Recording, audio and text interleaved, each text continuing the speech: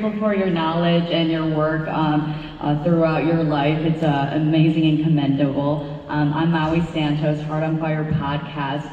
My question to you is healthcare related. How do you deal with a patient who seemingly has this mental mindset that there's nothing out there that's going to help their pain because they've went through exorbitant amounts of surgery? It's likely a post-herpetic neuralgia. So let's sort of frame it. Yes. So you're talking about a chronic pain patient. A chronic pain with patient. With legitimate, as you evaluate them, you can understand that there's legitimate sources of the pain, right? Exactly. Multiple surgeries, multiple back surgeries, blah, blah, blah. Correct. So, oh boy. She's my mom, so be nice. Oh. Okay, so good. So it's even better. So did mom or anybody in her first degree relatives have any substance history? No, there's no substance history. It actually coalesces with her getting the vaccination, and she had a herpes zoster. Sorry about vaccine people who are so great. But on the plus note, she survived. She didn't die. She's still alive. Praise God. So the streaming show we're doing now, I've been interviewing a lot of people that are questioning all these issues, and I've seen a lot of vaccine injury as well.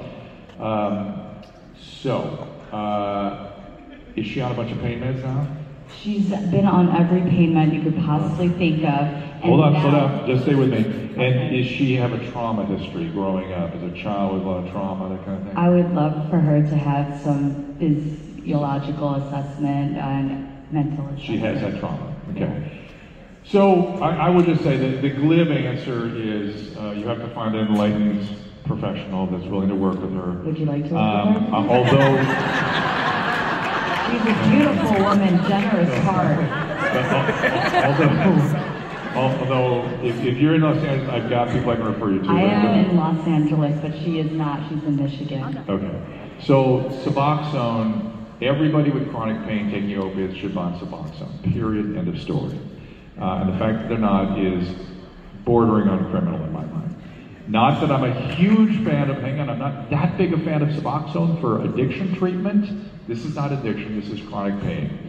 And even chronic pain with addiction, probably especially that patient, should be on Suboxone.